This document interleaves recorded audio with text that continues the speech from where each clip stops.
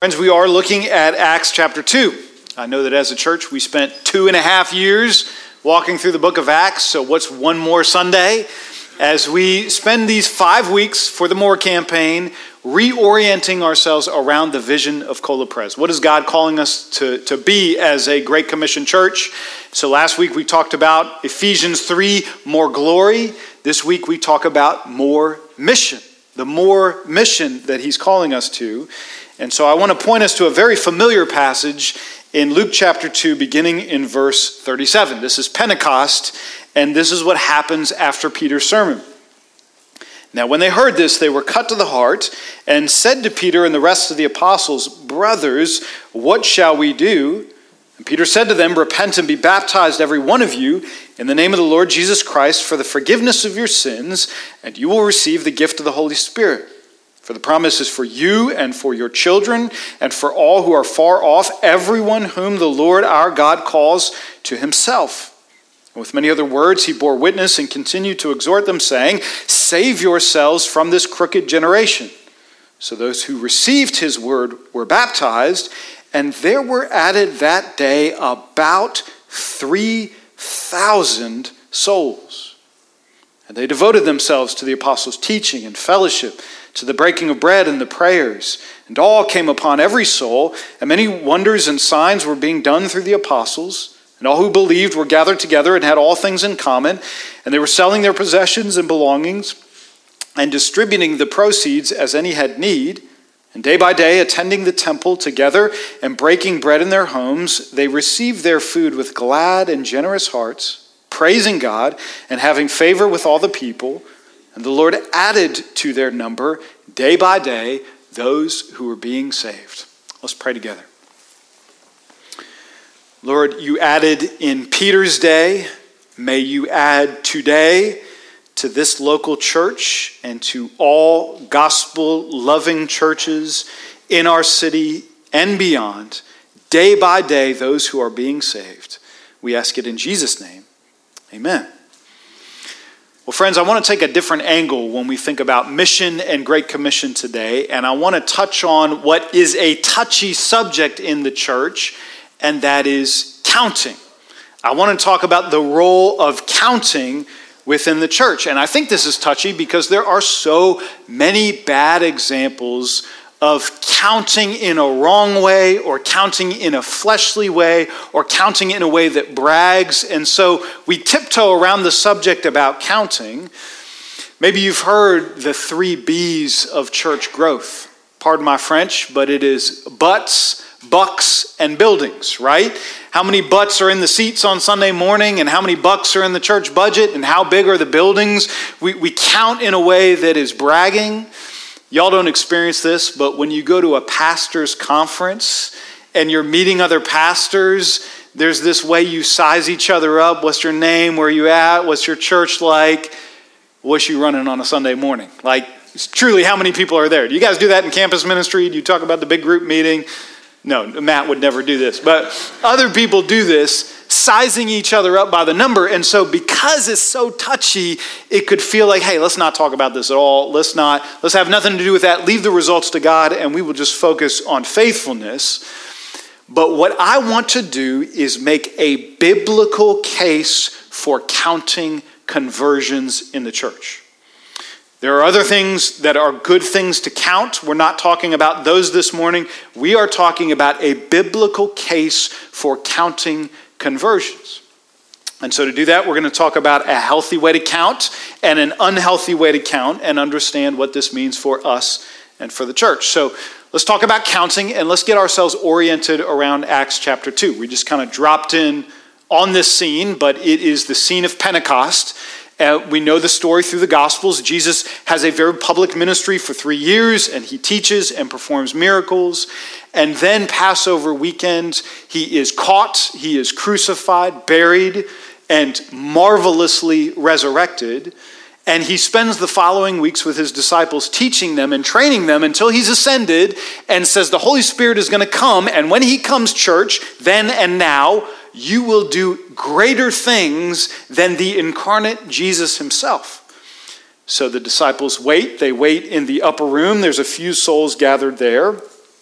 And 50 days later, Jews from all over the world come to Jerusalem for the Feast of Weeks, also known as Pentecost. And Acts says they are from every nation under heaven, and then goes on to list 15 nations that are present there. And some speculate that as many as 1 million pilgrims would come to Jerusalem just to celebrate this feast. So it's a huge deal. And the church is in the upper room. They're praying. They're waiting on the Holy Spirit. And when he comes in dramatic fashion. The city shows up to hear what the commotion is about. Peter stands up and he preaches this marvelous Pentecost sermon. You can read in Acts chapter 2. And we just read the results. God does an incredible work. Now, for our purposes on counting, I want you to flip back to Acts chapter 1 and look at verse 15 in the upper room. It simply says, in those days, Peter stood up among the brothers, and then in parentheses, the company of persons was in all about 120. Now, how did they know how many people were crammed in that upper room? And the answer is somebody counted. They're there. They're praying, they're worshiping, they're teaching, they're choosing a 12th apostle. And while they're doing that, the sound guy is 1, 2, 3, 4, 5, 6, 7, 8. We got about 120 folks here. He is counting the number, and 120 souls are there. And that number is recorded. 120-ish souls have been converted in the last 3 years of Jesus' public ministry, and that number is recorded in Scripture, in inspired Scripture for all time to marvel and celebrate the goodness of God in these lives. I think there's more converts elsewhere. These are the ones gathered in Jerusalem. They are counted and numbered and recorded. Well, with that in mind, flip back to our text in chapter 2, verse 21, because the 120 sets us up for a really big surprise when we read in verse 41, so those who received his word were baptized, and there were added that day about 3,000 souls. My goodness. How did they know there were about 3,000 souls? And the answer is somebody was counting. Now, it's a different thing to count in a room 120 than it is to count in public 3,000 baptisms. And if you're going to count 3,000, it can no longer just be the sound guy. You need a team of people who are out there attending to all the baptisms. 1, 2, 3, 4. What'd you got? I got 50. I got 100. You got 600. Let's add these together. You need a plan if you are going to count 3,000.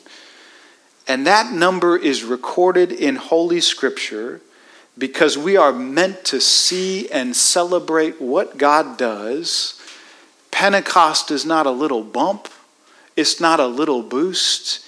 It is extravagant. The Holy Spirit brings a 25-fold increase to the church and blows the doors off the upper room. You can't meet there anymore as the church. You have a church that is so large it can no longer be contained in that space. God has done a marvelous thing. And we know its number. But there's more.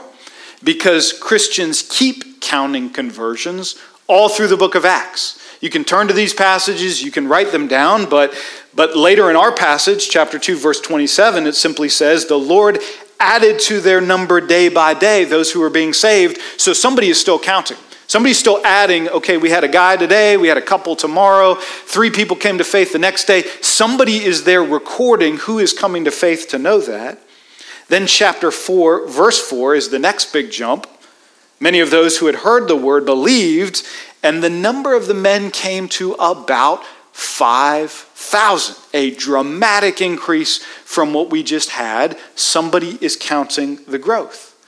Now, after 5,000, things get crazy, and the numbers are so big and so varied and in so many places, we no longer get a specific number in the book of Acts, but people are still counting because we keep reading.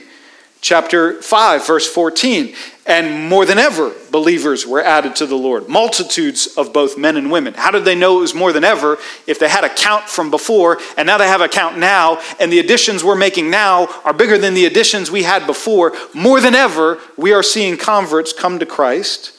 Chapter 6, verse 1, we are increasing in number. Chapter 6, verse 7, the number of the disciples multiplied greatly in Jerusalem, and a great many of the priests became obedient to the faith. Chapter 9, verse 31, it multiplied. Chapter 11, verse 24, a great many people were added to the Lord. And I could go on and on and on in Acts and beyond. What's happening here? What's the theme? What's going on? Christians are counting converts. Christians are reporting the increases. And Christians are giving all glory for this to God. You hear even the language they're using about converts. They don't say, hey, we got a convert, our church got a convert, we did this. The Lord added to their number, and the number was added to the Lord. It is from him and it is to him. It is all the Lord's. But even so, the church counts, reports, and gives glory to God. Counts, reports, and gives glory to God. To me, this is a clear biblical precedent that we ought to count, and we ought to report, and we ought to celebrate the ways and times and means that God brings marvelous fruit to this church body and to fellow church bodies and campus ministries and mercy ministries where the hand of God is moving. We want to know it. We want to count it. We want to report it. And we want to celebrate. That's the precedent here. But the moment you talk about something good to do in the church, you immediately realize that all of us are tainted by sin. All of us come with mixed motives. All of us can take a good thing and make it a bad thing. And so it's right that we pause and warn there are bad, unhealthy, fleshly ways to count that have nothing to do with what's going on in Acts. There are bad ways to count. And let's just think about a few unhealthy ways to count. Number one, counting another person's work is a bad way of counting. Taking credit for something the Lord is doing through somebody else and kind of bending the story so it sounded like I was more involved than I was, that's something that we have no business doing in the church. And that's something Paul says emphatically in Romans 16:18. For I will not venture to speak of anything except what Christ has accomplished through me. I'm only going to report to you what he has done through me and through us together. That's what I'm going to report and celebrate on. We don't count for our own what God is doing through others. In a similar fashion, we are not counting and fishing for transfers from other churches to this local church. Now, I know some of us have come to this church because we moved here. Some of us have been baptized here. And some of us literally have transferred from a local church here. And there are good reasons to transfer churches.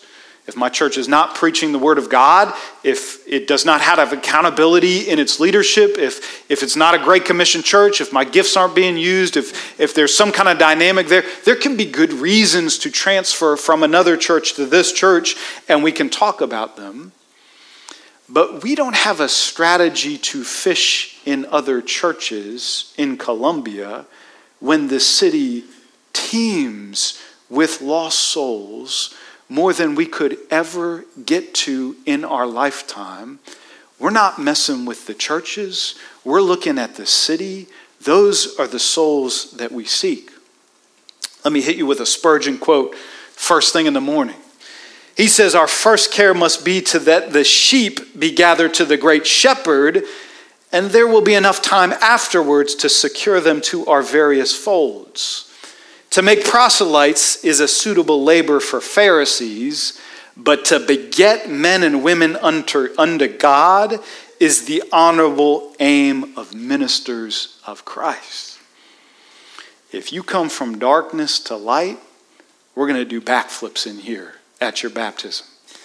If you come from Baptist to Presbyterian, you're going to get a handshake. Like, we're happy that you finally found it, but we're keeping the main thing, right, believers? The main thing is the main thing, and we don't count another's work. Number 2, we don't count to shame. If there's a way that we're counting that is shaming our fellow members as we try to do evangelism, and is shaming other churches as they try to do evangelism, 1 Corinthians 13 says, true love, true gospel love keeps no record of wrongs, because it gets its cues from Jesus, and Jesus marvelously keeps no record of wrongs. He doesn't hold something over us to shame us. And so if there's any kind of counting we're doing that is bringing shame on each other as we're trying and is bringing shame on other churches, that has nothing to do with the Lord. If our counting is convicting, praise God. Praise God, he brings biblical spirit-filled conviction. But if our counting is shaming, it has nothing to do with the Lord. And we want nothing to do with it. And number 3, and finally, we of course don't count to boast. It is anathema to think that any person would take any shred of credit for something that only the Lord can begin and do the middle part and bring to completion. It's him who's working in me to even share the gospel in the first place or pray for conversions. It's him working in that person to draw that person to themselves. How crazy it would be to stand up and take credit for something that only the Lord does. 1 Corinthians 1:31 is a banner over our work. Let the one who boasts in the Lord. He did this. He's the one that brings the fruit.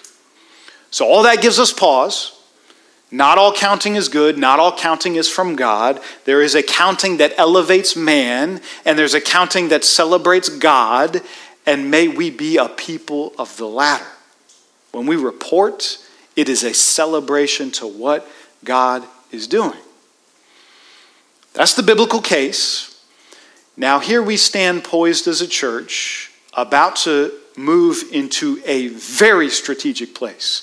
I'm not sure I could pick a more strategic location and a more visible building than what the Lord has provided to us at 1700 UG. It's incredible. Right in the heart of downtown, central to all of our folks who are coming. It's close to college campuses. It's very memorable. Everybody knows what Cogdill and Cromer's is. Everybody, I don't need to spell that out for anybody. They already know exactly where we are. 40,000 cars are going to pass by that building every single day. That's an incredible, incredible strategic advantage. And any pastor I talk to tells me, hey, whether you like it or not, you move into a new space, you will see 10 to 25+% increase in Sunday morning attendance because people see a new building and they're excited about that and they just come. And they're just going to come to that new space and they're just going to be there. Whether you like it or not, they're coming and they're going to show up. So church, let us say this now and let us hold to this now. Our divine scorecard is not Sunday morning attendance. We have no aspirations to be a big church. We have huge prayerful aspirations to be a fruitful church. And may God give us a holy restlessness for souls. May we long for souls to know the living God. As we think about our friends, as we think about our family members, as I think about my classmates and my coworkers and those in my neighborhood, may I have a holy burning, a restlessness in my soul that they might meet and know the living and reigning Christ, that they might be baptized into his membership, that they might grow up into full maturity with his body for his glory alone. That's a more prayer. Like we talked about last week from Ephesians 3. Here's an ask prayer. that we get it there and fill our new sanctuary. All the seats would be taken. That's an ask prayer. We're not praying that. We pray as we occupy that space that God would do abundantly more than we ask or think, and he would fill that great and glorious heavenly sanctuary. That's what we want to see, church. That's what we long for, church. That is worth counting. We count because our God is a counting God. Do you know that? Our God is a counting God. Now I'm doing something unusual, and that is I'm reading a sci-fi novel. I don't typically do that, but I've been doing that this week, and I'm reading Andy Weir's Hail Mary. He wrote The Martian. It was brilliant. I'm reading Hail Mary. I recommend it. So my mind has been kind of in outer space this week, which meant that when I read Psalm 147:4, my ears perked up when I heard the psalmist say, God counts the stars and calls them out by name. He names them and he knows their number. As far as we can tell, there are about 200 billion trillion stars in the universe. Which means if you took a measuring cup and you went to Folly Beach and you began to scoop a cup of the ocean and all the oceans of the world one at a time and into your bucket and you counted them, you would have to do that 10 times to get the number 200 billion trillion, which means counting and naming them is beyond human imagination. And it is a small thing for our counting God. He names them and he numbers them and he knows each one because he made them. And if he knows the stars and he knows the sparrows, how much more does he know every soul, its number, and its name? We flipped through all those passages real quick, 120 and 3,000 and 5,000, and added and multiplied. And to us, we just kind of celebrated in bulk. But God knows every face and every name and every family represented in that counting. He says in Isaiah 49, can a nursing mother forget her child? Maybe she can. But God cannot forget his people. Our names are engraved on his hands. He knows every name, every number. Jesus says in Luke chapter 12 that God doesn't just know our number, he actually knows us so intimately. He knows the number of the hairs on our head. He knows his people, every name and every number. The book of Revelation says that there's this marvelous book of life that God has had in his possession since before the foundations of the world, in which is recorded every name, every number of his people. There's not a single social security number in there. He knows every person and the detail of their lives and their families. Our God is a counting God, which makes his people a counting people. So church, let us occupy this new space with courage and with humility and ready to count. Will somebody be there ready to count so that it might be said of Columbia Presbyterian Church and every church in our great city that names the name of Jesus, and the Big C church that meets across the globe, what it was said in the book of Acts, and the Lord added to their number daily those who were being saved. Let's pray together. Lord Jesus, move mightily by your Spirit. We cannot do this. We can't add a single heart, a single man, woman, or child to membership of your kingdom, without your Spirit moving in a tremendous way in us and in our church body and in the souls who will join us. And I pray that you will move in such a way that we will count and record and rejoice the baptisms we see in this place that you have added to your number. We ask it in Jesus' precious name. Amen.